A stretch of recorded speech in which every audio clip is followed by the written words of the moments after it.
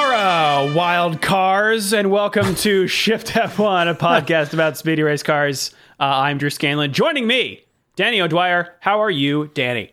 I'm doing fantastic. This was a race that was on at Saturday night, and it freaked me out. And also qualifying was on before it. What's going on? Yeah, weird one for sure. Not a weird one. Rob Zachney. How are you, Rob? Not bad. This race, I decided the smart play was to watch it off F1 TV later. Yeah, you on the East Coast? Yeah, especially, and that way the weather couldn't screw with my DVR. Okay, yeah. Welcome to the podcast. If you are new here, if you're new to Formula One, that is, we recommend listening to our preseason primer episode, which assumes no prior F1 knowledge and gives the lowdown on how the sport works and who everybody is. This year's primer is episode 59, if you want to listen to that. Also, this show is supported entirely by our audience at patreon.com/shiftf1. Every month we release at least one bonus podcast and video exclusively for our patrons, covering racing documentaries and films, video games, primers for other series, and a lot of weird things. So if you'd like to support the show and get access to all that fun stuff, head over to patreon.com/shiftf1 or click the link in the show notes. What do we got going on this week, Danny? On Friday, seeing as we don't actually have a race this weekend, we're publishing our... we've moved from documentaries over to... documentaries of a different sort. Films, Danny. Art. Art, yes. So if you're a fan of Robert Duvall, Tom Cruise, Nicole Kidman, man, I was not surprised. I was very surprised at some of the... Michael Rooker, John C. Reilly. All-star cast. Unbelievable. Days of Thunder, our review of that is going up on Friday. We'll also have some F1 game history this week. I spent 6 hours connecting my PlayStation 2 up to this PC on Friday. It was a nightmare. The videos are coming this week. Boy. Well, speaking of Japan, Danny... Yes. And Rob, let's get right into this Japanese Grand Prix. As you mentioned, kind of a weird one because of the typhoon that rolled in. As we mentioned, there was a chance, and this occurred, of qualifying being canceled and moved to Sunday. So everyone basically had a free Saturday, which was kind of fun because we got to see how F1 drivers fill their time. Did you guys see Romain Grosjean went to a hobby shop in Japan and bought a model car kit to build of the six-wheeled Formula One car? You're kidding. Yeah. Where was this on YouTube, or he posted some pictures on his Twitter. I can link that for sure. But it's like a really, it's a Japanese model, so it's really intricate and really cool. Also, I think Sainz, Verstappen, and Norris all played FIFA in Max's hotel room because he apparently brings a briefcase of a PlayStation 4 with him.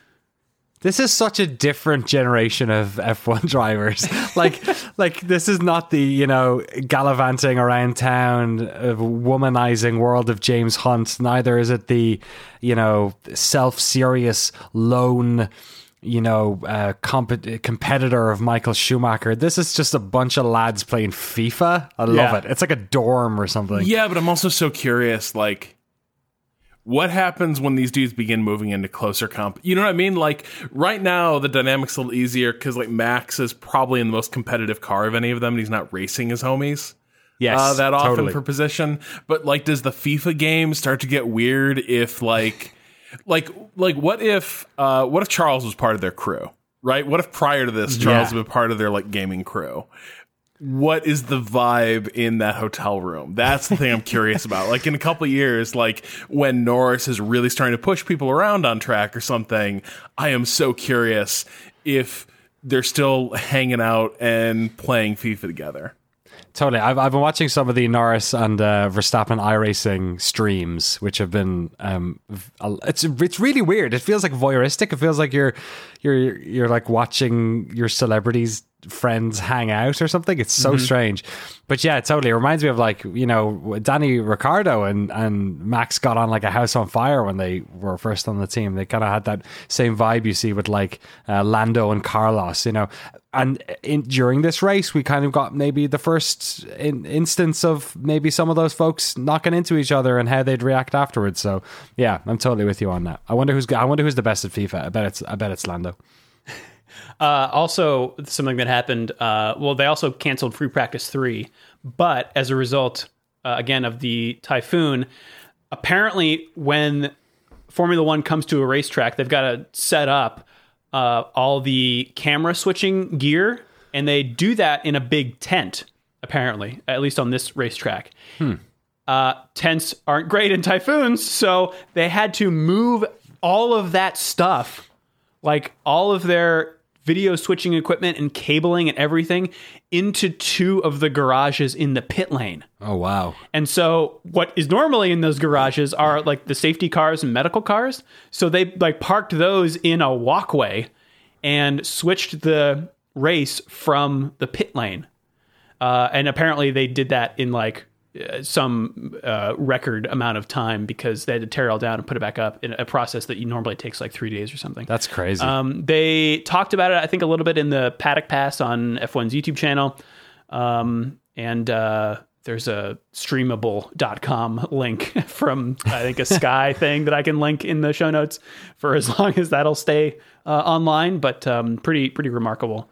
Also notable in qualifying, Robert Kubica crashed in Q1, tearing off a wheel, which required a chassis change. And again, the race is 3 hours from the end of qualifying, so they rebuilt his car in just a little over 3 hours in time for the race, which was, again, another Herculean effort. Also, for a team that's worried about parts, not great. That was the first thing I thought when I saw him in the wall. I was like, didn't they retire you last race to avoid this specific instant? But I also wondered, I noticed when they showed the replay, they showed the wind speed around the circuit at the time of the accident. And I do wonder, was there some like wild crosswind that was playing havoc? Because who was it who lost it in Q1 at the same place? Was Magnussen. It was Magnussen. Yeah. And so I do wonder, like, was there just a stiff wind that was basically stealing the rear downforce from these guys at the exact moment they're starting to put power on? It was weird though. The interview with Kubica after the fact, he kind of I was waiting for him to say that, but he didn't. He said that there was multiple things going on, and I'm not really going to get into it, but like something that happened with the car before it left the pit. So was that him referring to the front wing thing? I wonder. There was on the radio, like with the car in the wall, he just called it, I think, like, what a fucking joke or something like that. And later he put his hand up and was like, yeah, I lost the car.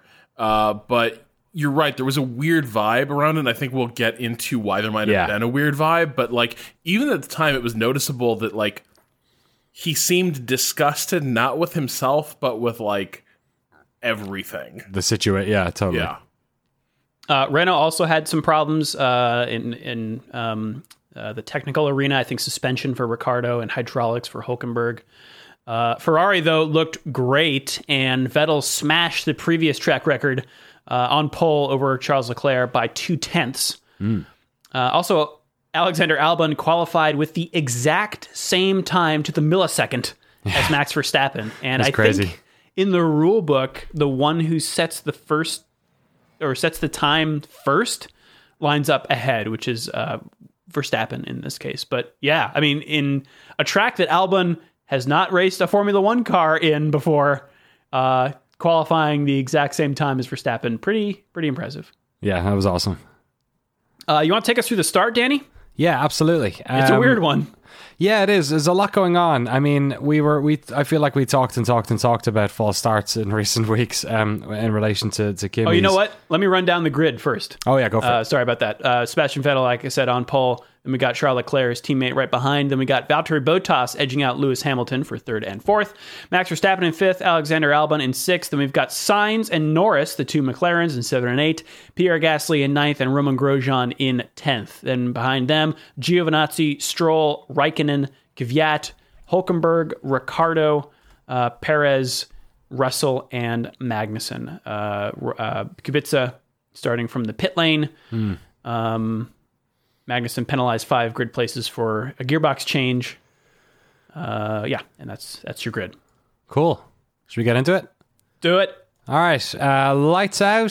They were out for maybe I'd say a hair longer than we had. Was it last race? I think they were up for quite a long while, which is when Kimi had his false start. This time, Vettel had a little bit of a shuffle, and Di Resta called it out almost immediately on the commentary. But it took a little while for us to see what had actually happened. Basically, he did a false start, but only inched forward maybe. I don't know, was it like 2 or 3 inches maybe in total, right before the lights happened, stopped the car. Then when the lights turned off, he went. Of course, in so doing, totally banjaxed his start, which meant that he was getting gobbled up by everyone, and also the people behind him were getting gobbled up as well, as that concertina effect happens. So basically, Bottas swings around the outside, dives into first place. Vettel gets behind him, and then we're sort of 3x3 with Hamilton, Leclerc, and Verstappen, who is taking the outside line and has had a good start himself. As they're approaching turn 1 / I guess turn 2, because it's that little funny one, Verstappen is basically around the outside of Leclerc. Hamilton is tucked in, and as Leclerc is rounding that turn and he's caught in the I guess he's in the toe of Vettel, or he's in the backwash of his dirty air, he loses a bit of downforce and edges out to the right, where Verstappen is basically maybe quarter of a car lengths ahead of him. Dives his front wing into the side of Verstappen's side pod, basically spins him. His tires are locked up. He's damaged his floor, and he's out. But Leclerc manages to, I guess, retain enough momentum out of that incident to keep the position up into third.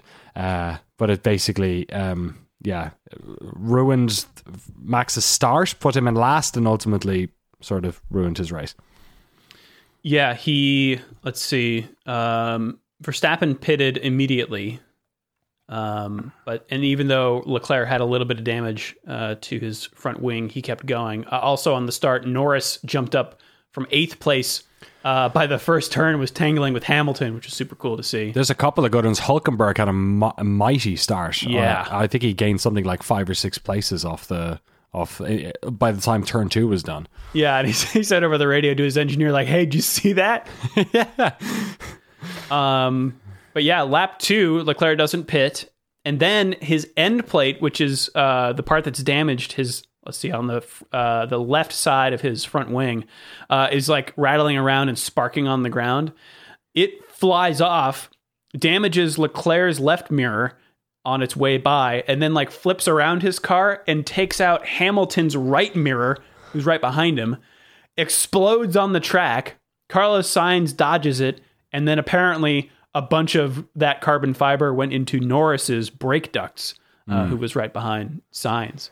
Yeah, and Hamilton throughout this time is calling it out because he's eating a bit of it. And it seemed like one of those situations. At this time, there's also like crazy team radio going on between Leclerc and his pit wall. Again, I wish I knew when exactly all of that was coming through, because it was hard to tell if they were taking it too seriously too late.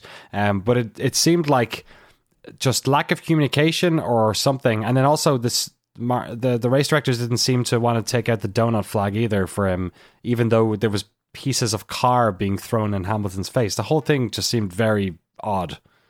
It was a weird thing, because you're right. Like, I couldn't figure out what the timing on those radio messages was, but at the same time, Ferrari has access to live shots as well, plus all the telemetry.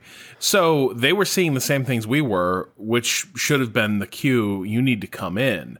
You can't be driving around like that. We're already maybe in hot water, but the notion that like you're going to be, well, one, it almost seemed like they were going to be allowed to just run around the circuit with a piece of their wing hanging off, because the stewards were slow to react. But two, it was really surprising that they weren't really forceful and just demand him come in right away. And that's a dynamic I don't get. It seems like I like Charles, I really do. It increasingly feels like every radio message with him is a debate, and and something's going wrong there. Either the team needs to be clear when things are not up for debate, or they're just so laconic on the radio that he never is this an order? Is this it would be nice? Maybe we should. He seems uncertain about what he's getting from them, and they do not seem to be clear about what is right and necessary right now. The other thing that was just wild about this was, at some point you think it's going to stop throwing pieces of metal. Right? It's when you start getting the high-speed replays and you start realizing how much crap is being thrown off by that one dangling bit of wing. It seems physically impossible that much shrapnel could be generated from a tiny little flap. And yet, once you slowed it down, you started to realize he was really hurling a lot of debris around the track behind him. And enough to damage his car and another driver's car. What are the odds of a tiny piece taking out both wings? It was obviously a lot of stuff, because it wasn't going to take out two mirrors if it was just one tiny piece. So it must have been a lot. But I'm totally with you. I feel like in Leclerc's defense, and I don't know the dynamics of the relationship between them and the communication that's going on there, but it does really feel, and maybe I feel like this is something we've touched upon in previous episodes as well, that regardless of whatever strategy Ferrari are doing, it never feels like they're being assertive. It always feels like this sort of wishy-washy, and in the heat of the moment like that, it was weird for him to be like, hey, it's not as bad as you, maybe it looks bad, but it doesn't feel bad. He can't really see what's going on. So it's crazy that they don't say, I don't know, but you never know. Yeah. Maybe they really, really didn't want to bring him in. Maybe that was just, and this was their way of sort of trying to weasel their way past the race director resisting. I don't know, but it increasingly, I feel like this is not the first time we've had the two, Leclerc talking to his pit wall and there being this just vagueness. It seems so strange when everyone else is so direct. Listen to Bono and Hamilton, and it's just data point, question, data point. It's so it's like a fighter jet. Whereas when Leclerc sounds like he's ringing up his fucking ISP. I wrote down when they tell him box, he replies with, "Why don't we continue a little bit more?" Right. Yeah. And I was like, is this a real F1 radio transmission? I hear your call to box, but what I propose is let me just run this up the flagpole, see if anyone salutes it. What if we didn't box? And we just drive a few more laps and just see what happens. But let's just keep going. Maybe the next gas station has a subway. Let's just we're fine. Let's keep going. But is this fourth dimensional chess where this as you sort of intimated there, is Ferrari trying to look like they're trying to do something when really they're keeping track position, and more importantly, they are keeping is Charles still somehow ahead of Hamilton at this point? I think he is. Yes, he is. Yeah. So he retained position. Yeah, of course. That's where the debris goes in Hamilton's face. But are they also... Which I laugh, but legitimately that could have hurt somebody. Yeah, that's a big piece. Yeah. It's Felipe, a foot and a half. Felipe Massa was rendered unconscious for. I mean, granted that was a bolt or something, but debris coming off cars is no laughing matter when the cars are traveling at that speed. I mean, the relative speed, I guess, would be the same in that instance, but it's super dangerous. Right. But are they basically trying to make a show of damn, we tried to get ahead of that wing situation, but it was confusing. Things were fluid, and this is the radio version of when they pretend to come out into the pits. Yeah, and then in the meantime, Hamilton is falling farther and farther behind Vettel, who they have to think is going to be able to claw some of this back, given that the pace advantage Ferrari's had for much of the weekend. Right. I think this might be a good time to just jump to what the stewards did with Leclerc after the race, because they handed him actually two penalties. One for his collision with Verstappen was a 5-second time penalty, and then a 10-second time penalty for driving in an unsafe manner, which comes from the fact that he was dangling parts from his car.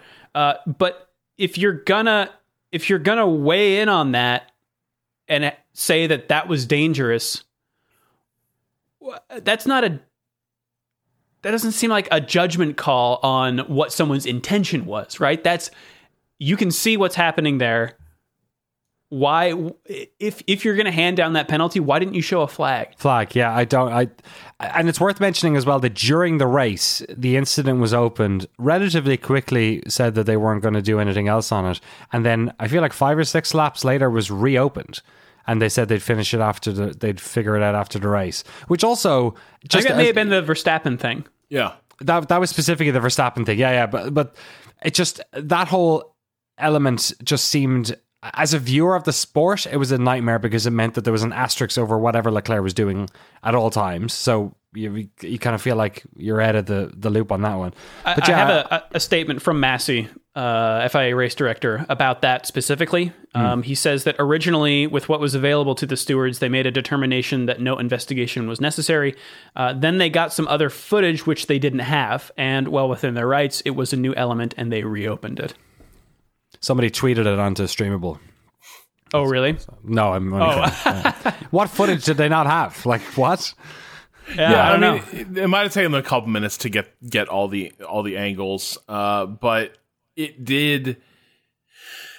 I guess to me, it did look maybe a little bit more like a racing incident in the moment, and then when you get a slightly wider angle, you realize how much racetrack Leclerc. I guess just the pronunciation thing is throwing me. It is so it's weird Leclerc, to be like, have the dude introduce himself as Charles Leclerc, and then it's Leclerc all the way down.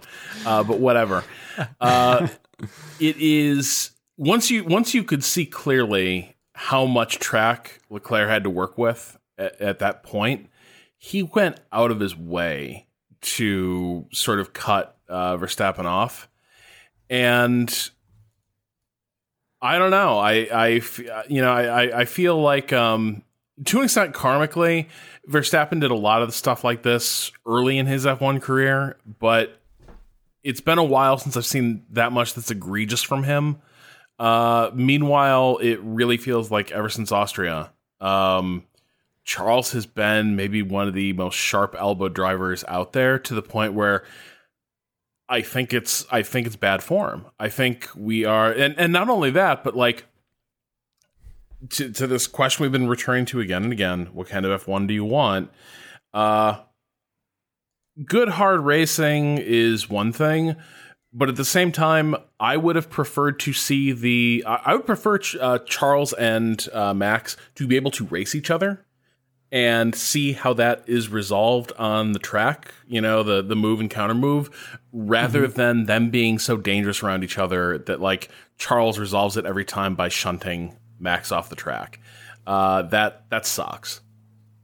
Yeah, he did on Twitter take responsibility for that. He says, "My mistake in turn 1, it ruined Max's race and put ourselves in a bad position for the remainder, I guess, of the race. Mexico next." Yeah, I feel like, I don't know, like I think it was a mistake more than intention. It did seem like he got a bit of oversteer when Vettel cut across his air there. But he should have left more space. I think there's to me it felt a little bit weird where in this year they're being so lax about the sort of rubbing his racingness of this sort of stuff. I don't necessarily think it could have gone either way kind of for me, but it seemed sloppy from Leclerc rather than mean.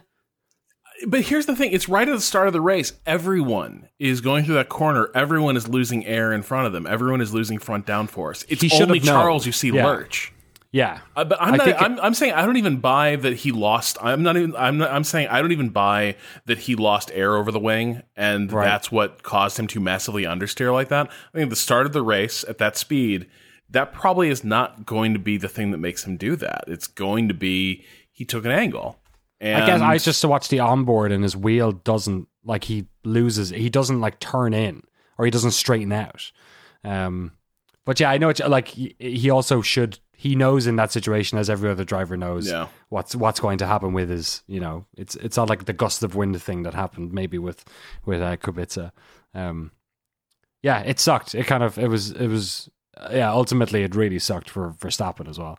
Yeah, and Leclerc did finally pit on lap 3, so the running order becomes Bottas in first, Vettel in second, Hamilton third, Sainz in fourth, and Albon in fifth. Look at those McLarens. Speaking of lap 4, Albon on Norris, is that right? Yeah. Yes. Did I say that running order right then? Yeah. Yeah, no, it is. Sainz ahead of Norris, yeah. Sainz, it was Albon and Norris. Yeah, okay. Yeah, who wants to take us through this one? This is the chicane after 130, all right? Correct, yeah. Yeah, I don't know. Just Alexander Albon decides to like take a corner like when you're playing the video game. Yeah, you just like break. Bombs down the inside. At least he did it somewhere where there's a pretty hefty escape road. But yeah, he just shunts Norris off the track. He kept the place as well, didn't he? He did. I think did the stewards even say anything in the end? I don't think so. I think the drivers talked about it after the race. I think Norris later said it was a hard move, but I'm glad there was no action. That was the comment I saw from him. Cool. So yeah, like some nice gamesmanship, certainly. I think it was a weird thing because if you look, like when I looked at the replay, Albon had him. It wasn't close. It wasn't like he was creating an opportunity that wasn't there. He had a good run. And he was coming fast, and there was a little bit of daylight. He took it, and Norris would have had to really aggressively slam the door on that. And so, to me, it was a little edgy, but I don't think Albon was driving like a jerk. I think he had such a good run on Norris that suddenly a non-traditional line presented itself. Right. Are we saying Albon was suffering a little bit because of the carbon fiber in the brake ducts? It was Norris. Oh, that was Norris that had that? Yeah. Yes. Okay. Oh, sorry. Yeah, of course. Yeah. Rob, how would you compare and contrast this Albon move and past Leclerc moves?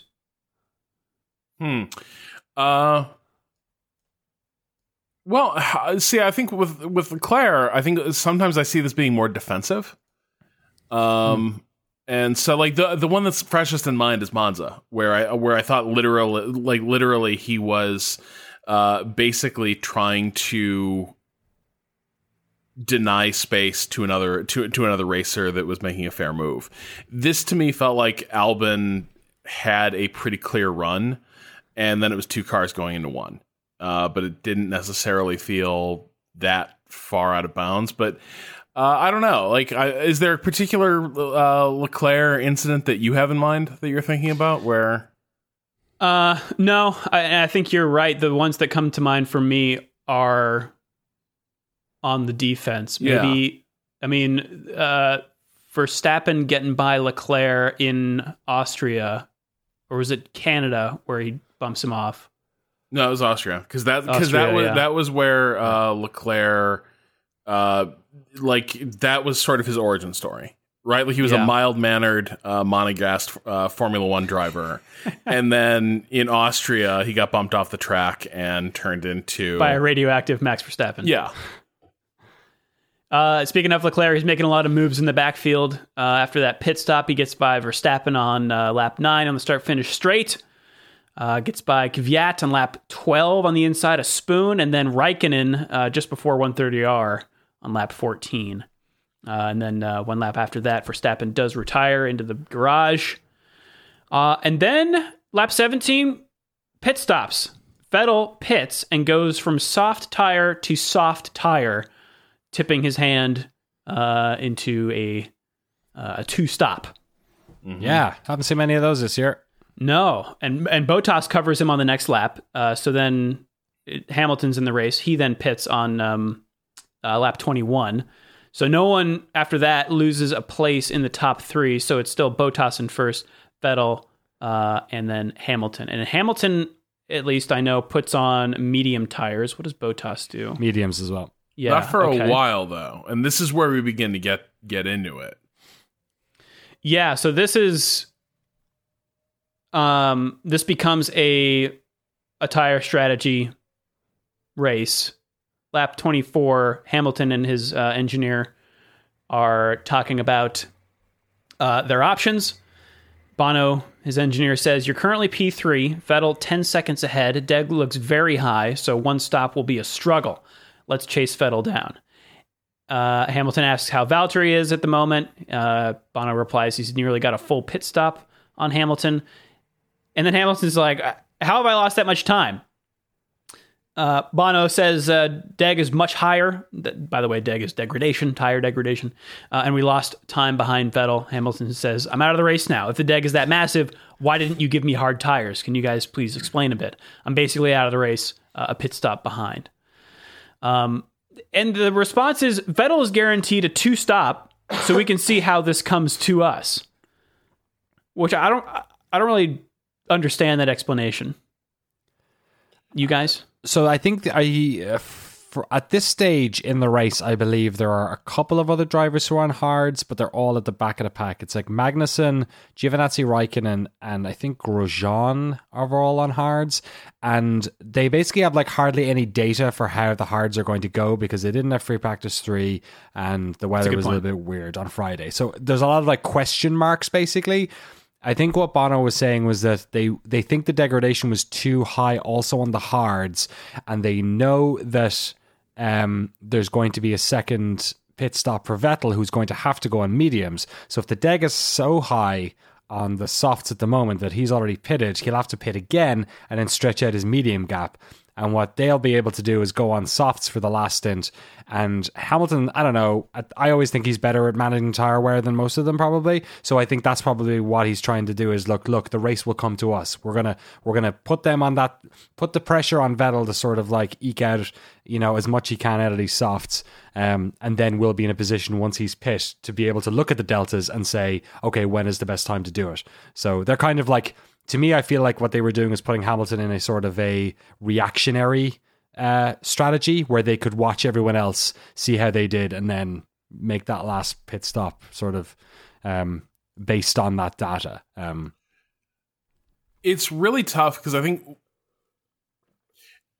what would probably frustrate Hamilton the most when you come away from this is they didn't really even give him the shot at doing the one stop. And I think to your point, he is very good at managing his tires. That is a skill he has developed over his career. He's become one of the really great race managers on the grid.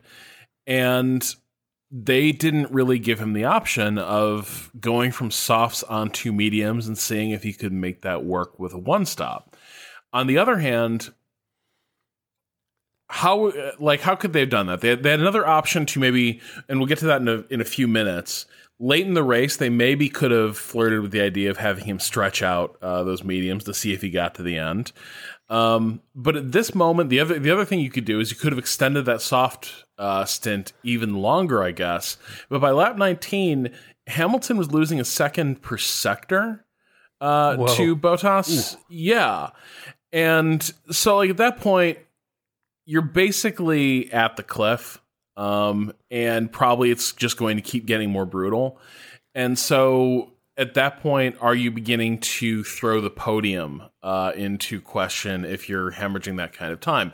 Because, at that point, if you're second, if you're losing 3 seconds a lap, basically, every lap at that point becomes really expensive to run. Like, how much are you going to make back by saving that? I don't know off the top of my head what the pit delta is at Suzuka, but like you run 3-4 laps with that kind of time bleed, and you've erased any advantage of doing a one stop. So they're kind of boxed in on that front. The question then becomes, could he have maybe somehow worked those mediums through to the end? And I'm not sure we saw him take all the possible life out of those mediums or try to do one of those heroic drives. I also don't feel like Mercedes encouraged him to do that or gave him much of an opportunity to do that. And I do wonder if there was an element of, we like the order we've got. Valtteri needs a win. He's been the driver of the weekend. We are not going to set up another one of these fights for you guys on track. It's also Especially- worth mentioning. Sorry, you're probably going to say the same I'm going to say, Drew. Yeah, because they're so close to getting the constructors championship. They want to bring those silver cars home.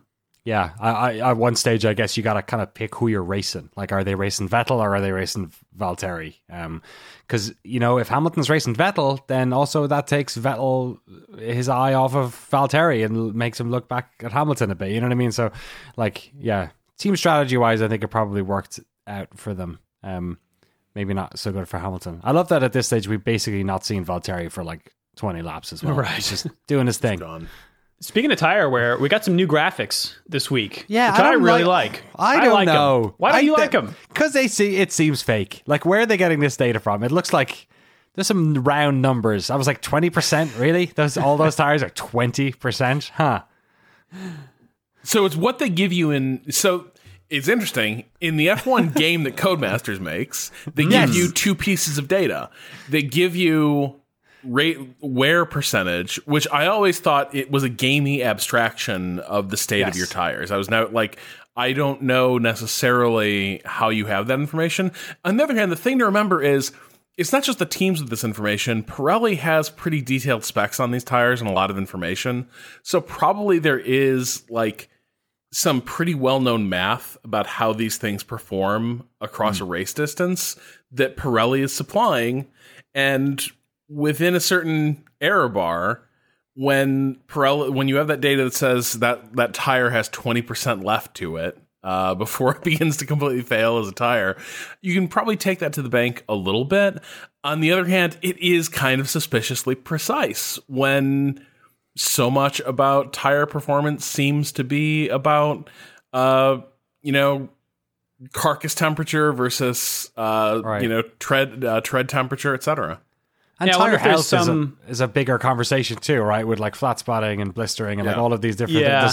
There's so much I don't know. I wonder if it's some combination of the projected life of a tire plus the telemetry telling you what the tire temperature is. Like this, because you'll see the wear be different on different tires, which we know is accurate. Or we know that it's different per tire because of the way that circuits are designed, right? Like a left or a counterclockwise circuit means that the tires on the right side will wear more. So I wonder if it's just we know these are pretty old tires based on Pirelli specs, and this one has been the hottest for the race, so color that one a little more orange. Maybe it was the wording. There was something so specific about this is the tire where if you're saying projected tire lifespan or some, I guess maybe that's a bit wordy. Yeah. It just seemed a little bit funny. I also kind of felt shouldn't the teams be doing the work to figure out each other's tire wear a bit more? Do we necessarily need that? I'm sure Amazon. I think it's really helpful for the audience. I guess. Yeah. That means that when a driver's tires are showing 20% and they're still holding off, Lewis Hamilton, that becomes an even more incredible feat. Rob, you're laughing. Hypersofts had to die so that the tire wear percentage could live. Exactly. Which C is this? No, I'm with Drew on this one. I like it. I think it is a decent abstraction to sort of unpack what people are talking about when they're discussing tire wear. I'm sure the teams do have more advanced data they're using. I mean, I would not be surprised if there's somebody out there with a freaking IR camera pointing it at other cars as they go by, being okay, that's what his brakes and tires are doing right now. Whatever happened to the heat camera? I missed the heat camera. That was the fun. camera was good times. Remember that when they did the overlay when you'd have it over? I guess has the halo just gotten in the way or something? I'll see if I can find footage of that. Yeah. I wonder. It might also be that everything runs so hot now that, but you can always control the gradient, but it just maybe heat is no longer as informative as it used to be, because in fairness, it always just used to kind of show the same. It was never that. It wasn't like you were looking at the heat being that tire is specifically warm on the outside there. Yeah. But also, though, as soon as that graphic came up and they're Hamilton's right side tires are down to 20%, they were telling him to box 10 seconds later. So I don't know. Yeah. Actually, they show it again at a pretty interesting point. But before we get there, there's a good double pass on the start-finish straight on lap 27. Hulkenberg and Perez scoot by Kvyat into 9th and 10th. It's pretty cool. Little 1-2 action. Lap 31, Vettel takes his second pit stop, so now it's Bottas in first and Hamilton second. Leclerc, still moving up the field, gets by on the inside of Gasly at Spoon for sixth, which is a nice and clean move. Lap 37, Bottas then takes his second pit stop, leaving Hamilton in first. And then Hamilton pits 5 laps after Bottas with medium tires that the graphics are telling us are at 70%. So Ted Kravitz also, I think, agrees with you, Robs, or Danny, saying for Mercedes, it's all about the Constructors' Championship today, I think, because with that 70% projected life in the tires here for lap 42, we're 9 laps from the finish. 11. Could Hamilton have eked him out? We'll never know.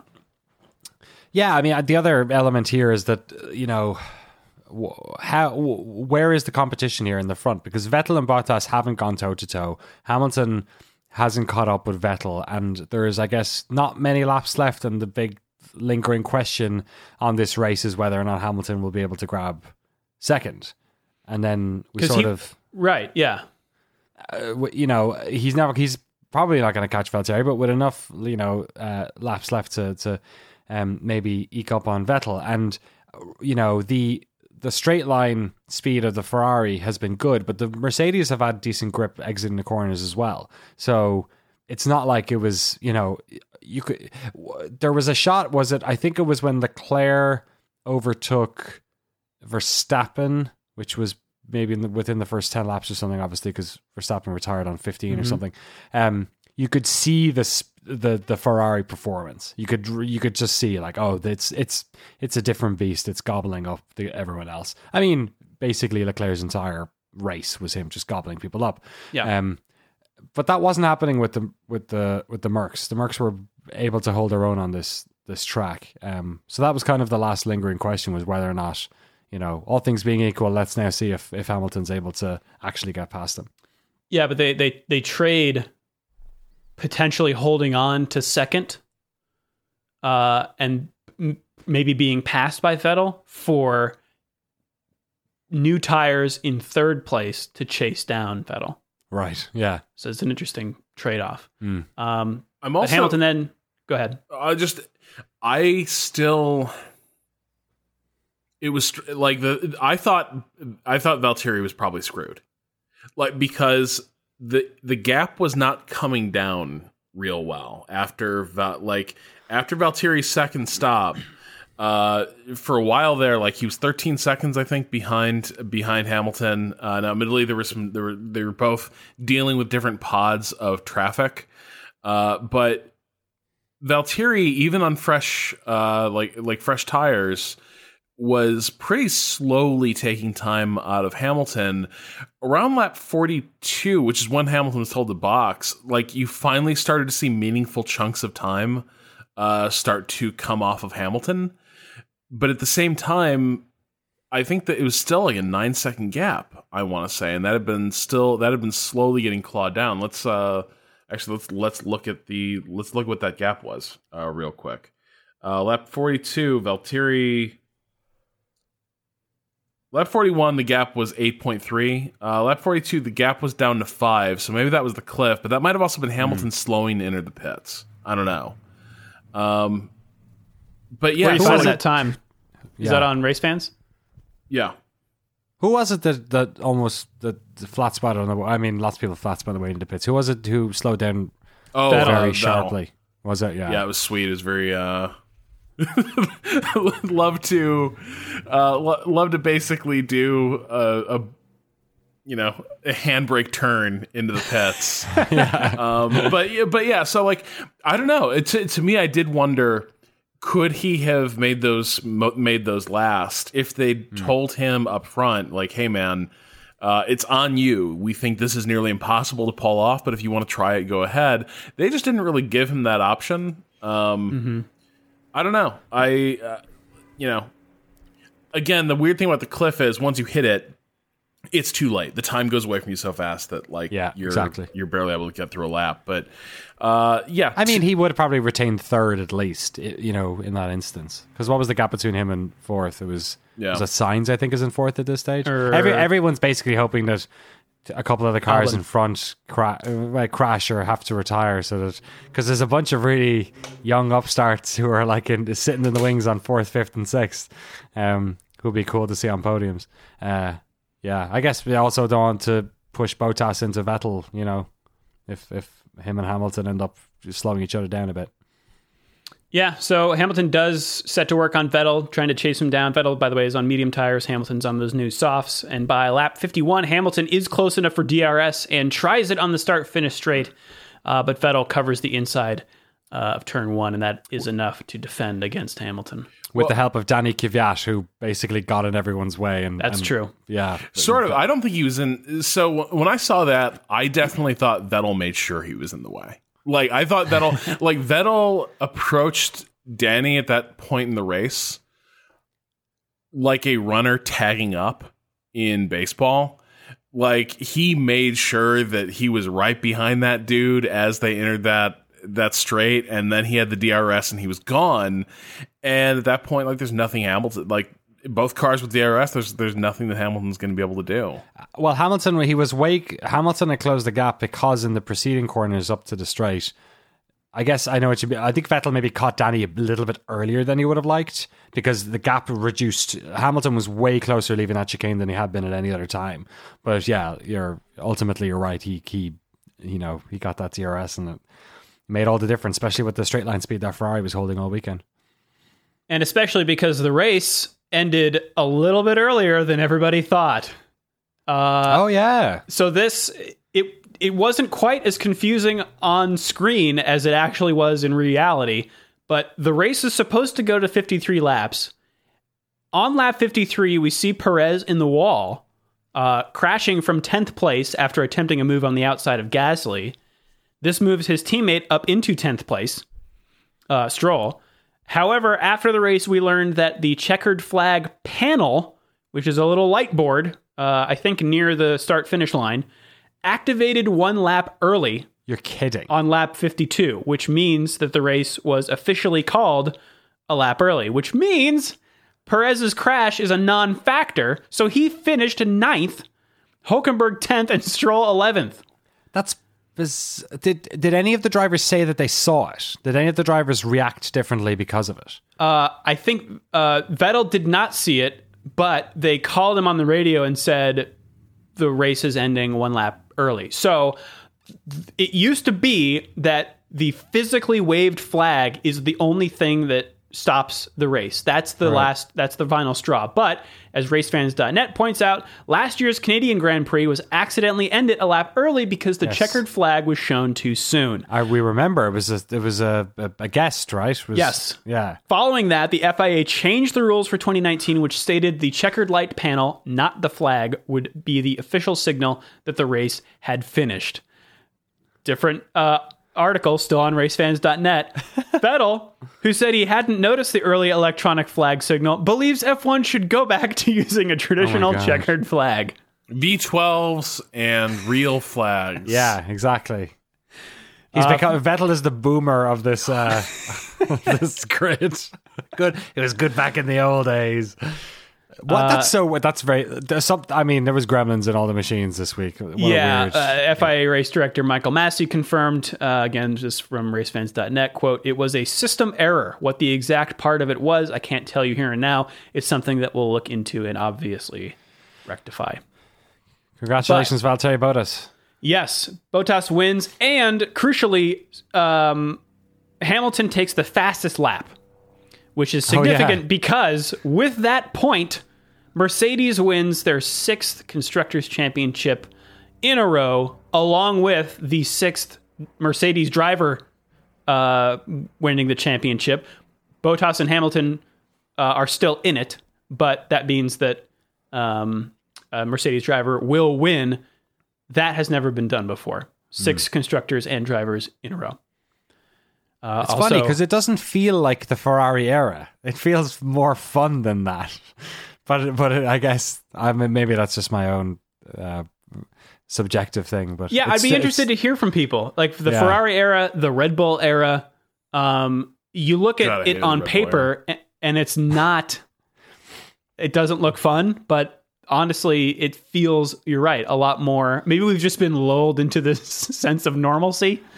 I don't know. It's the way they're broadcasting it. I feel like we're seeing more of other parts of the track, maybe, or maybe we've gotten to know those drivers better than we did in the past.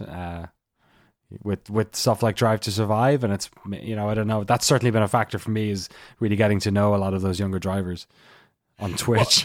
Well, it's. I think there's a couple things. There've been different Mercedes dominance is at a different feel at different stages. Like this year and last year in particular, that dynasty seemed a little bit shaky with regard to Ferrari. Now, Ferrari came on too late this year to really mount a serious challenge. But last year, certainly Hamilton's championship prospects seemed to be very much in doubt, and Valtteri was having a bad year. So suddenly, a lot of things seemed possible last year, and again, it's said maybe had it a little more together. I don't know, maybe this goes differently. But then before that, we also had Hamilton and Rosberg had 2 seasons where they were really at each other's throats. Yeah. And so you had a pretty exciting battle happening there, and Rosberg managed to get one of those championships, which is distinct from the Red Bull era, which was there's I'd say the Red Bull era might have been the most boring for me because what have we seen? What have we learned that Vettel is good at in the last couple of years? If he gets a lead and he has a car that he feels has a material advantage over all the other cars around him, he does kind of activate God mode. And he just drives away with the race. So if you know you can put the car in the front, and then you just need to manage the race, Vettel's your guy. It was 3 years of that. Mm-hmm. And the only people who were able to sort of mount a challenge, Mark Webber, but it is tough to win a championship if you can't start a race. And so that challenge fizzled every year. And Schumacher killed all his challengers. The very much the Saturn of Formula One. Bottas after the race, I thought this was funny. He comes on the radio and says, "James, it's Valtteri. Well done." Perfect. Yeah. And that's Japanese Grand Prix. Valtteri Bottas on top, Sebastian Vettel second place, Lewis Hamilton rounding out the podium behind them. Alex Albon brings it home in 4th place. Carlos Sainz in 5th, and Daniel Ricciardo in 6th. Speaking of overtaken, Charles Leclerc finished in 7th place, coming back from his early morning pit stop. Oh, wait. What's up? He finished in 6th. He was penalized down to 7th. We forgot about... Did we mention this part? He had a 20-second gap in 6th place. He had a 20-second gap. And Ferrari was like, "Hey, come on in, man. We're going to put you on sauce. You're going to set fastest lap." Yeah, and he was like, "I don't know about that. It doesn't seem to make sense to me." And they were like, "We love it. Come on in." It was so weird. Do we have a gap in traffic for you? No. Yeah. Oh God. It was that was the weird cherry on top. I was watching it live and on chatting with folks on Discord, and they were like, everyone was like, "What? Is this just to neg Mercedes getting the Constructors' Championship?" What was even funnier was because he ended up not getting the fastest lap. Right. What would have been even funnier is if he did get the fastest lap, because that lap was then taken away. So it would have been even better if that happened that way. I feel on the final lap? Because it was the final lap is when he tried. The 53rd lap? Yeah. Yeah. Oh, God. Well, I didn't realize that, but you're right. He finished in 6th place, and because he was because he took the time to make a pit stop, that 15-second penalty post-race put him behind Daniel Ricciardo. So you're stupid. Right. He went down from 6th to 7th. Behind him, Pierre Gasly, Sergio Perez, and Nico Hülkenberg rounding out the top 10. Outside that, we got an 11th place Stroll, followed by Kvyat, Norris, Raikkonen, Grosjean, Antonio Giovinazzi, Magnussen, Russell, Kubica, and the retired Max Verstappen. That's a race. That's a race. Driver standings, Lewis Hamilton, 338 points. Valtteri Bottas, 274. It's quite a mountain to climb there, Valtteri. Charles Leclerc has 221. Max Verstappen with 212, tied with Sebastian Vettel for fourth place. Wow.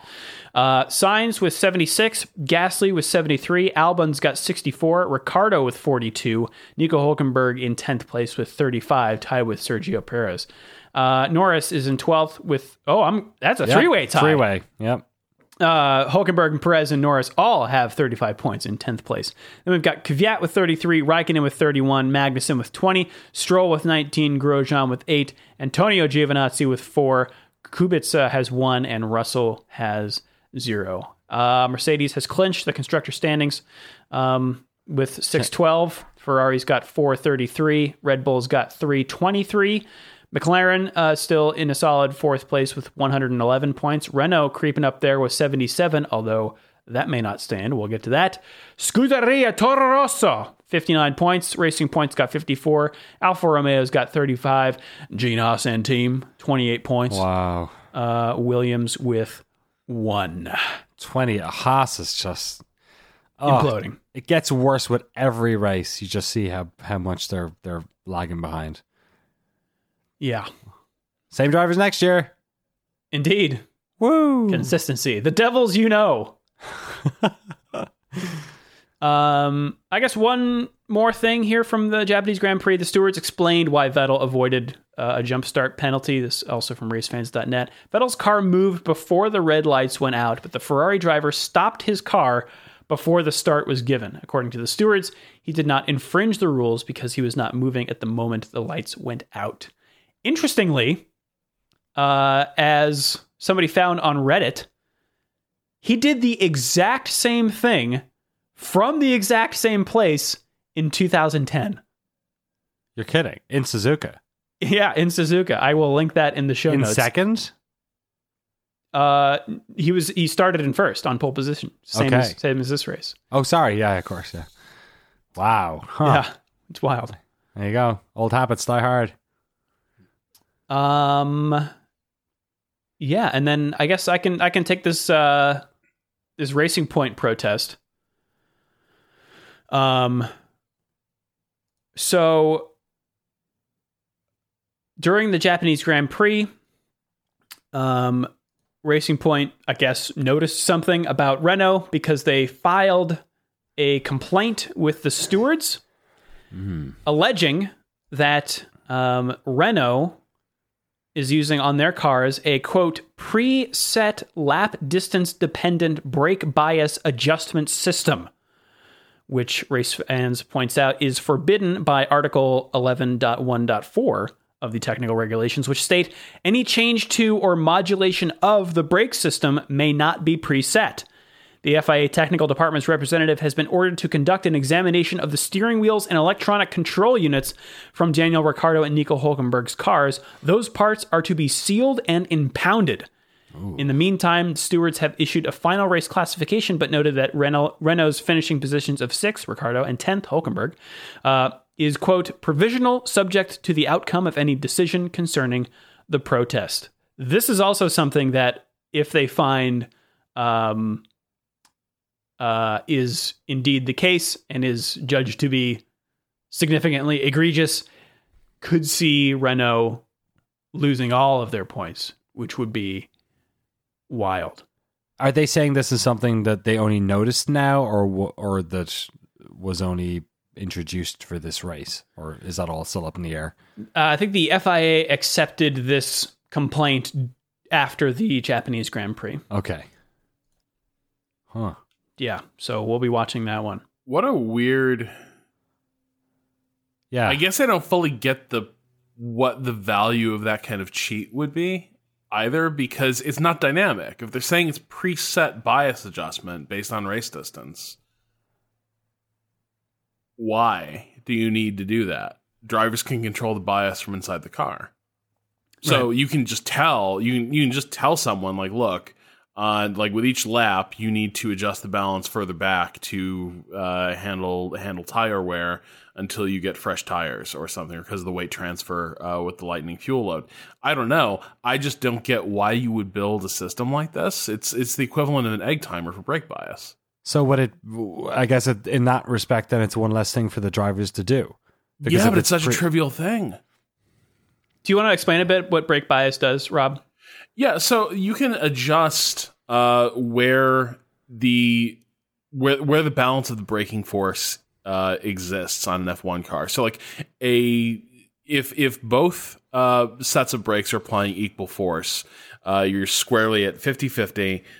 The front brakes are applying the same force as the rear brakes. I don't know how that translates to an F1 car, because you do have bigger brakes and tires in the back, but in terms of where the braking balance is, that's sort of squarely in the middle. A lot of F1 cars put the balance forward and sort of like rely more on the front brakes to sort of slow cars on turn entry.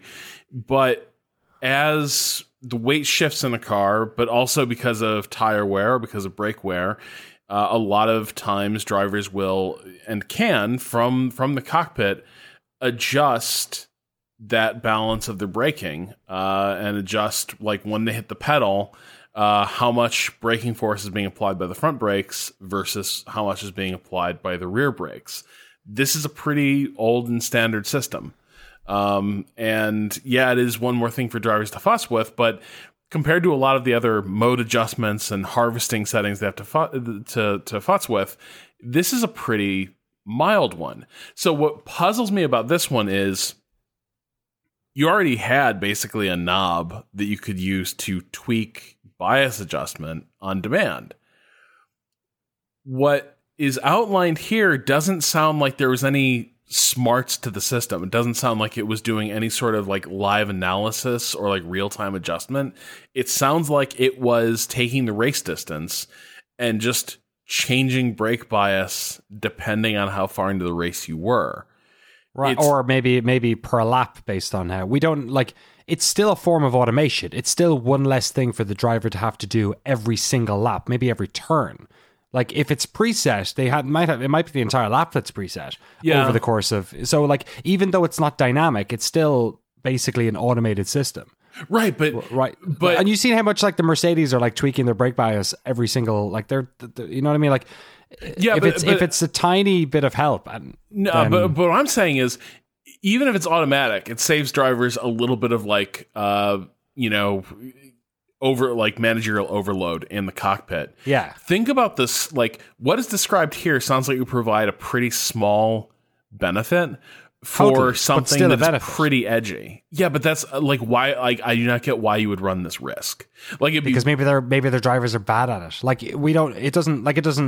I'm totally with you. It seems like a bad hack to try and get an advantage, but it's still a hack to get an advantage. Like it's still against the regs. Yeah. Because if everyone was able to do this. No, and I'm not saying they shouldn't be penalized. I just don't get why you would run the risk of totally. Of all the things you could do to sort of bend the rules and like try to get an advantage. Like this is your genius idea is. You know that maybe button because you press it's so every maybe lap? It's because it's so small that it's the one that they're the most likely to get away with because you do it so infrequently. I'm wondering how Racing Point figured this out, and the most likely thing to me is they watched the onboard. Like, he didn't adjust his brake bias once. Right. It must be magic. It does seem like a particularly stupid hill to die on, or like advantaged. It's the worst cheat. It's like taking a Wacky Races side route that saves you half a second, but involves you jumping over a ravine. Right. Speaking of rules, we have some changes to the 2021 stuff. This is Pirelli F1 boss Mario Isolta telling Autosport 2021 we have big changes, a new car, new aero package, we have new tires, a new size, and so on.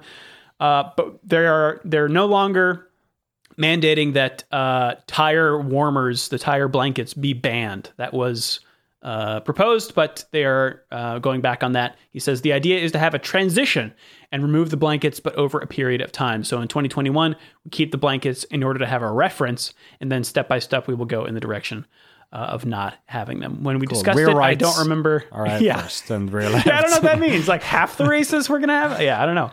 Half the tire, yeah. One tire warmer a race. Yeah, you get to pick which tire it's on. So other penalties, Danny, speaking of things going from bad to worse over at Haas, as they're in free fall, what do you make of this? Yeah, Gunther Steiner looking like a bunch of wankers, is that what he said? Yep. In the show. Yeah, as Steiner specifically, I think, fined €7,500 for quote unquote stupid idiotic steward end quote comment. Haas team principal Gunther Steiner has been fined $7,500 by the FAA for his outburst on the radio during the Russian Grand Prix. Steiner described one of these stewards as stupid and idiotic after Kevin Magnussen was given a 5-second time penalty for rejoining the track incorrectly after going off at turn 2. During the Russian Grand Prix, counting towards the FIA Formula 1 Championship, the panel of stewards imposed a 5-second time penalty to one of the drivers of the Haas F1 team. The team principal of the Haas F1 team, holder of an FIA super license, after the race was over, took the opportunity to make the comments on the decision during a radio message to the relevant driver. This was, if we didn't have a stupid, idiotic steward, we would be 8. You know who is the steward. You know him. It is always the same. He just does not get any more intelligent. Is wow. What Sounds like so he really kind Trump of rally. Yeah, he kept like twisting the knife. You know which one it is. Now I want to know which one it is. But yeah, he got fined for I mean, they're allowed to do a lot of things on team radio, but I guess calling out specific stewards is maybe where they draw the line. Yeah. Yeah, I don't know. It's Steiner could have just a little more chill, I think, in general. I think that would be like there's two things. They need to fix their car, and they need Gunther to have a little more sang-froid. So the other thing that caught my eye here was that apparently, so Kubica is done with Williams at the end of this year, and this has all been voluntary, and it was all it was all framed as being pretty amicable and just kind of the right thing when all was said and done. Except that now, in the wake of Suzuka, there's like bad blood between Kubica and the Williams team, and it stems from the fact that he was testing a new wing this weekend at Suzuka. Before qualifying, they dismounted the wing from his car, and they put an old wing on, and then they sent him out for qualifying. And the way he put it was it crossed a boundary, and it clarified some things for him. Is the way he put it. And so it sort of seems like he feels like the team kind of chose to screw him at this race in general, but particularly the fairness of the shake he's gotten was, I guess, sort of crystallized for him because of this wing issue, which I get feeling miffed about that. On the other hand, literally 5 minutes later, you crashed your car. So they said that they had this new wing for him, and then they took it off before quali. Was it given to Russell, or like what was was there any reason given for why they did it? Because the whole thing seemed like I don't know if they've made any comment about. Yeah, because one reason for taking it off Kubica's car would be if it's on Russell's to compare how it went in the race from one car to the other, right? To see if it's effective. If that happened. Yeah, Maybe they didn't like what they saw in practice. I don't know. I don't know. Like, wouldn't he have broken the wing like 5 minutes later?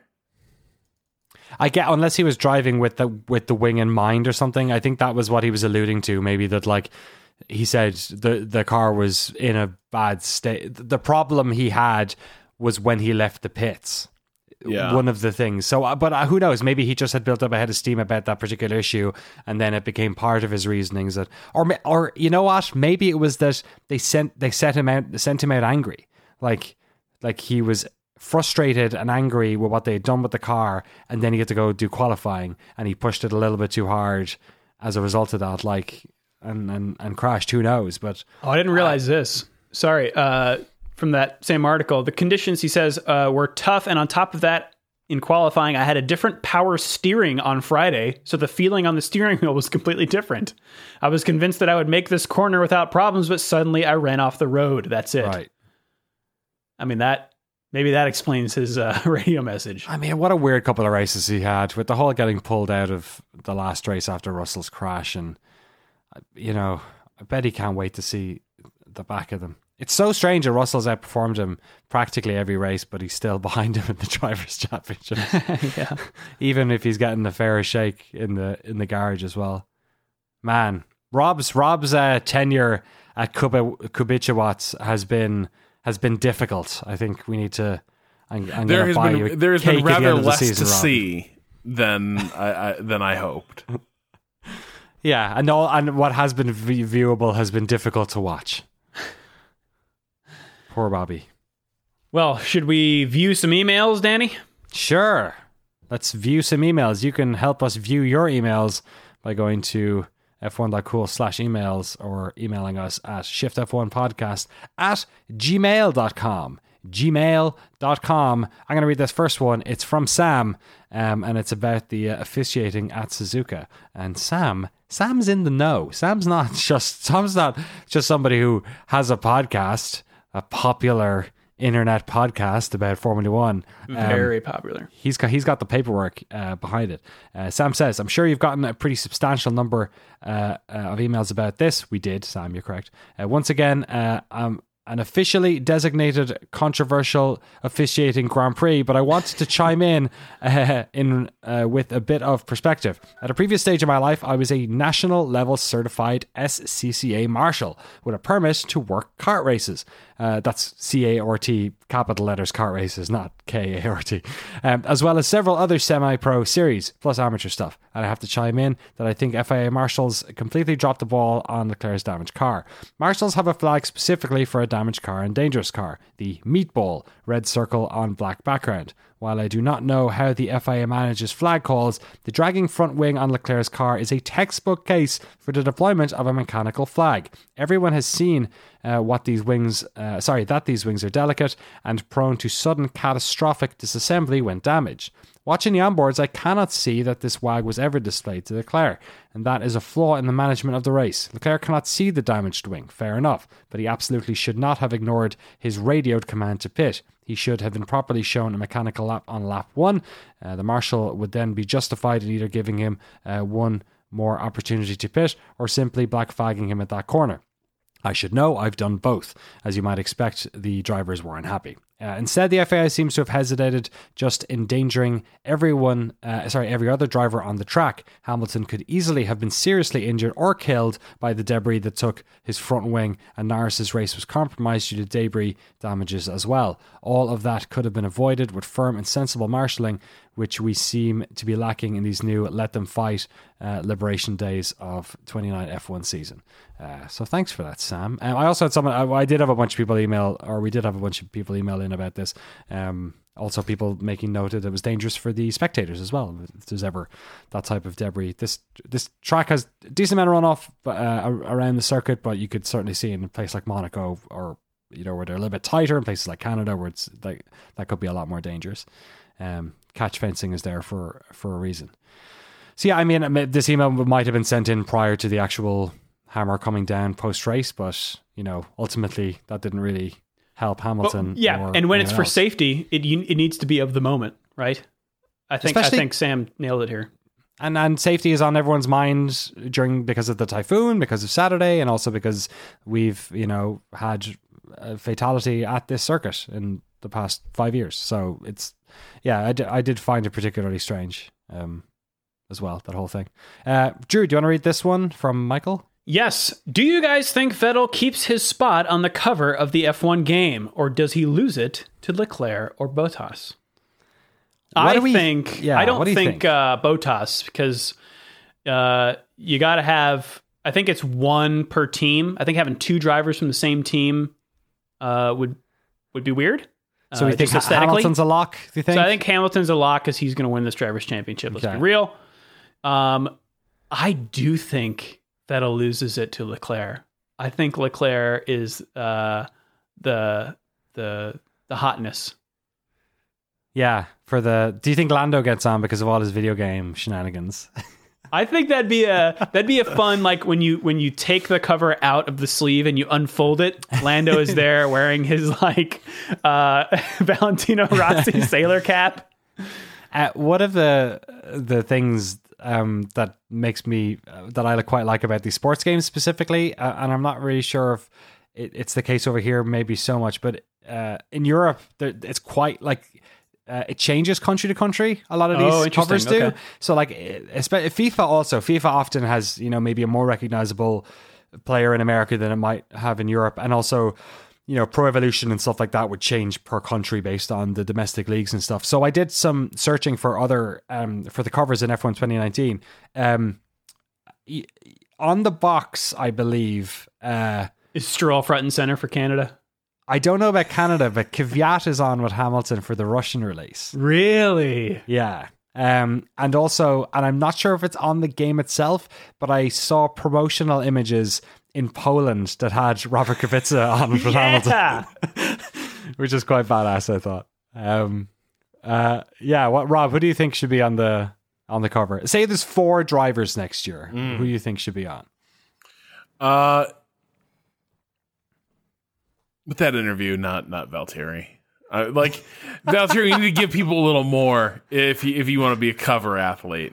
You can't win Suzuka and like clinch the championship for your team and be like, yeah, it was a good day. Gotta give us a little more. It's got to be Hamilton. It's got to be Max. After that, it does get a little murkier. I think it'll still be Vettel.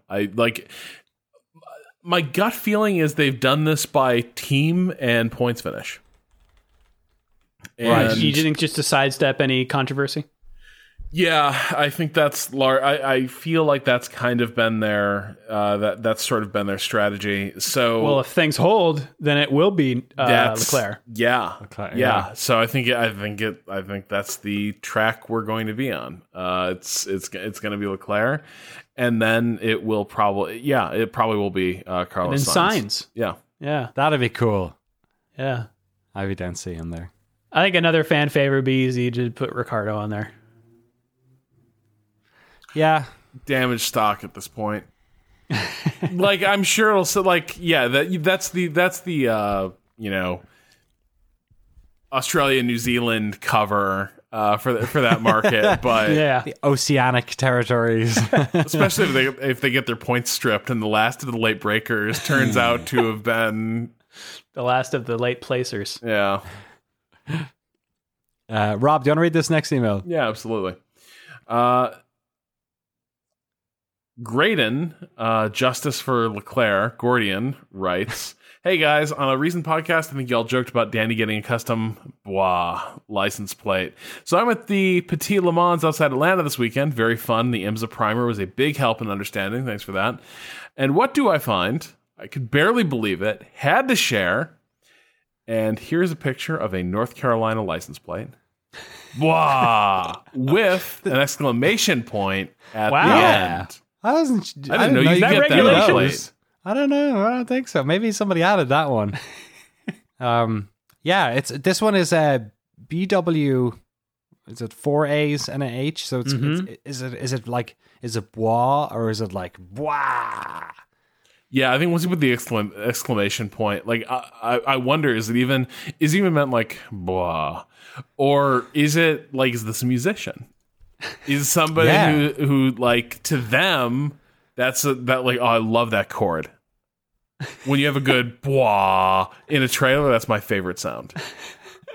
We should probably also mention that we got a couple of tweets from people with their custom license plates. Shout out to Matt O'Day, who sent us his license plate, which is a California license plate, the same color style that I was joking or talking about getting, who literally has BW OAH and 7, which is Kimmy's number. So he has literally done it. So yeah, I don't know. I feel like I might be stealing Matt's thunder or just being a terrible copycat if I went for it. We also got a Joe Cariotti, who listens to the podcast, sent us a video, and he has 2 custom plates. The first one is Pwn Noobs, PWNOOBS. And the other one is ORAD space AF. So I guess if you're going to live that like custom plate life, you got to go all in. Yeah. Yeah, fair play. Regarding the exclamation point, I don't think Kimi Räikkönen has ever typed or said an exclamation point in his life. Do you think I can fit? I was having a shit. I was taking a shit. Do you think I can fit that on? Take out all the vowels and maybe IWSTK. Yeah, maybe not. This next one comes in from Peter, and Peter is in Austria. I live in Graz, Austria. Graz is the capital of the province Styria, not Syria, Styria, where the Red Bull Ring is located, and the Austrian Grand Prix takes place every year. Because Red Bull Ring is only an hour's drive away from Graz, there is a lot of stuff happening here on race weekends. There is a tram car in Red Bull F1 car design. Max Verstappen drove his F1 car through parts of the historic town last year. There is a Red Bull F1 car parked in the town square for a few days prior to the GP weekend, guarded by a mean-looking security guard. But best of all, we have our very own AlphaTauri store. Oh, good. And pictures of all this stuff have been included in the email. It looks like a beautiful shop. He says, I've been a listener since the very first episode. Keep up the great work. Wow. He also said, my cousin is Jochen, who's named after, you guessed it, Jochen Rindt, the Austrian race driver, F1 champion, Le Mans winner. My cousin was born a few years after Rindt's death, and my uncle was a pretty big Rindt fan at the time. So it's F1 pumping through the Austrian people's veins, it seems. Next email is from, oh boy, here's where we hit the limits of my ability to handle Dutch names. Hub van Oort writes, nice, okay. One of Mac's sponsors is a Dutch supermarket called Jumbo.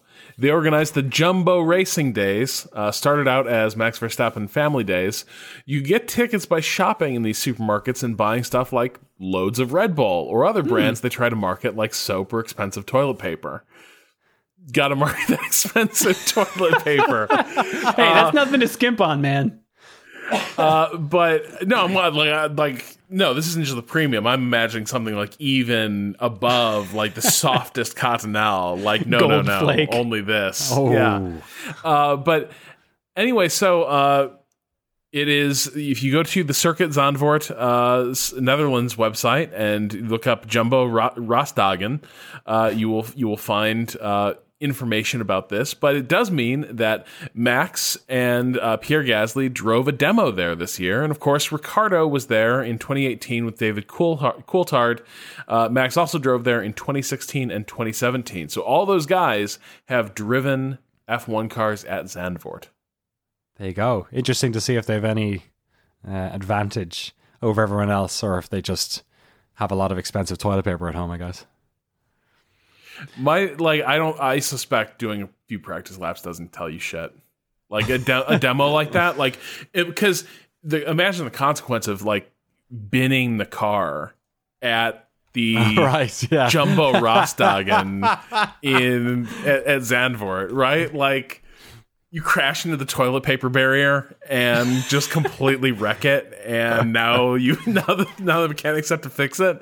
No, my guess though is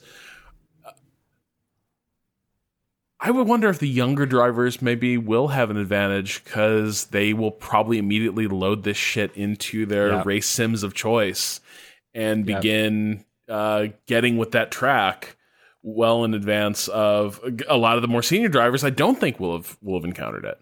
Right? Yeah, you can get it on iRacing right now. Nice. All right, should I take this last one here? Do it. This one's for you, actually. All right. Sam says, "Hey there, just finishing listening to your Japanese Grand Prix pre-race pod, and at one point, one of you mentioned that on F1 TV, while using the onboard feature, you can't sync broadcast audio. You actually can. Click the little headphone button, and there are selections for English, French, Dutch, German, and Spanish broadcast, as well as the team radio. Hope this is helpful." I am going to try this right now. Yeah, because I didn't notice this myself during the race, but I have also multiple times been befuddled by the UI on F1 TV. So I watched a hopefully quarter of the race just looking at the data. Oh my page. God, we had a fantastic. I saw the Matrix. Like I said, we get so many emails every week, and I read every one of them. Thank you all for sending them in. I'm sorry we don't get to all of them. There was one that was somebody who managed to sync up 3 separate. I think they had a laptop, the television, and maybe their phone. And they said that they had multiple. They had the live screen, but the problem was you have to sync it at the start. You have to hit press play on both and get them both up, and it means you can't pause at any stage unless you got to resync all over again. So fair play, good commitment. But you can log on 2 machines, F1 TV, to do that, or I guess to do anything that I mentioned. Any joy, Drew? Trying. This is real science. Okay. Here. I am watching Danny Rick's race about halfway through, and I click the headphone, and now I hear Crofty talking about Lewis Hamilton. Okay. Shame it doesn't. I guess it's just reloading the page. It's not actually changing feed in the app, so it doesn't know what you're listening to. So I guess that's why it doesn't default. Because if you're listening in French, then it would be an awful UI case if you clicked on that and it popped up in English. But it's a bit of a shame. Like other systems, I know, like UFC, for instance, had a multiple camera thing. I'm not sure if they still do, but years ago when I used to do the pay-per-views, they'd swap, but that was all within the same app, so they knew what you were doing and where you were coming from, and they could retain audio and stuff. So I guess, yeah. Sorry, I used to build websites with video on them, so it's interesting to me. Oh my God, that data screen is wild. It's a lot. Yeah, it's weird that you can't. I mean, it's strange that when you pull up the data screen, it's basically a video feed. It's not JavaScript or something. Like, I want to watch the race and put the data below it. But you're right. I think the only way to do that currently is to load up, a second monitor or a private tab in another window. But they're I guess they're coming along on this. All right. Yeah. Cool. Thanks, Sam. Let's take a dip into Fantasyland for a second here. We've got the top 5 finishers in our Shift F1 Fantasy League, which you can join by following the link in the show notes. Japan, tied for 4th place. We've got Better, Stronger, Faster, and Shui. And in 3rd place, WRC is More Competitive. And then tied for 1st, Vegeta GT, or Vegeta GT. There's 2 T's there. And also tied for 1st place, Dr. Vettel and Mr. Signs. That's good. That's good. really I like that strong. one a lot. Yeah, I like that. Overall, points leaders, however, in the Shift F1 official league. Number 5, St. Giovese Racing Team. Number 4, Jacked Up Racing, which I think is new to the top 5 here. We got Dragon Ball GT in 3rd place. 2nd is To the Future Part 3. And still in 1st, only 16 points ahead, however, of 2nd. Rich Volt F1 Energy Team Paintwork Pending. So that's us around the internet. Shall we take it around the world, Denny? It's time to race around the world. Yeah. Well, we got the NASCAR Xfinity Series at the Kansas Speedway for the Kansas Lottery 300. MotoGP is at the Twin Ring Motegi in Aume, Haga District, Tochigi Prefecture, Quality Japan. prefecture. The NHRA is in Ennis, Texas for the AAA Texas Fall Nationals. And we got NASCAR. Oh my. They're also at the Kansas Speedway for a playoff round called the Hollywood Casino 400. Wait, where's that on? Kansas. Okay. You know, Sure. Hollywood. Hollywood. Yeah. Hollywood, Kansas. Okay, we got the casino and the lottery happening in Kansas. But Hollywood because NASCAR goes Hollywood Yeah. this week in the Shift F1 Patreon. I also watched the making of special on YouTube wow. for Days of Thunder, and it starts with the most 90s intro graphics that just, it flashes NASCAR goes Hollywood, like those three words, like all over the place in wow. different fonts. It's freaking weird. But yeah, that's not a lot of racing this weekend. 2 NASCAR championships, MotoGP and NHRA. That's it. We're winding down. But There's too many leaves on the track this time of year. that's right. Yes. And the cars change color. It's so beautiful. Yeah, I guess that's it. If you'd like to support the show, you can do so at patreon.com/shiftf1. Don't have a race this weekend. We will be back next week for the pre-Mexican Grand Prix episode. And again, we will have, I believe on Friday, we're posting that Days of Thunder episode. So stay tuned for that. Anything else, Rob? Nope. Just kind of bittersweet. Here's the racing around the world tapers off as we enter fall. It does mean that as the leaves are falling and the Ferraris fall from their qualifying place down through the grid, we are nearing the end of our magical F1 journey. And Danny? Yeah, I we're into the last quarter now, so the last season, as it were, of F1. But we were talking about what we're going to do for our upcoming Patreon podcasts and looking towards other racing series. And you reminded us that Formula E is just always around the corner. That's right. This time of year, one door closes and another opens. That's right. They start in November. So stay tuned for that. All right, that's it for us. Have a good race weekend, everyone. We will see you all next week. Yeah.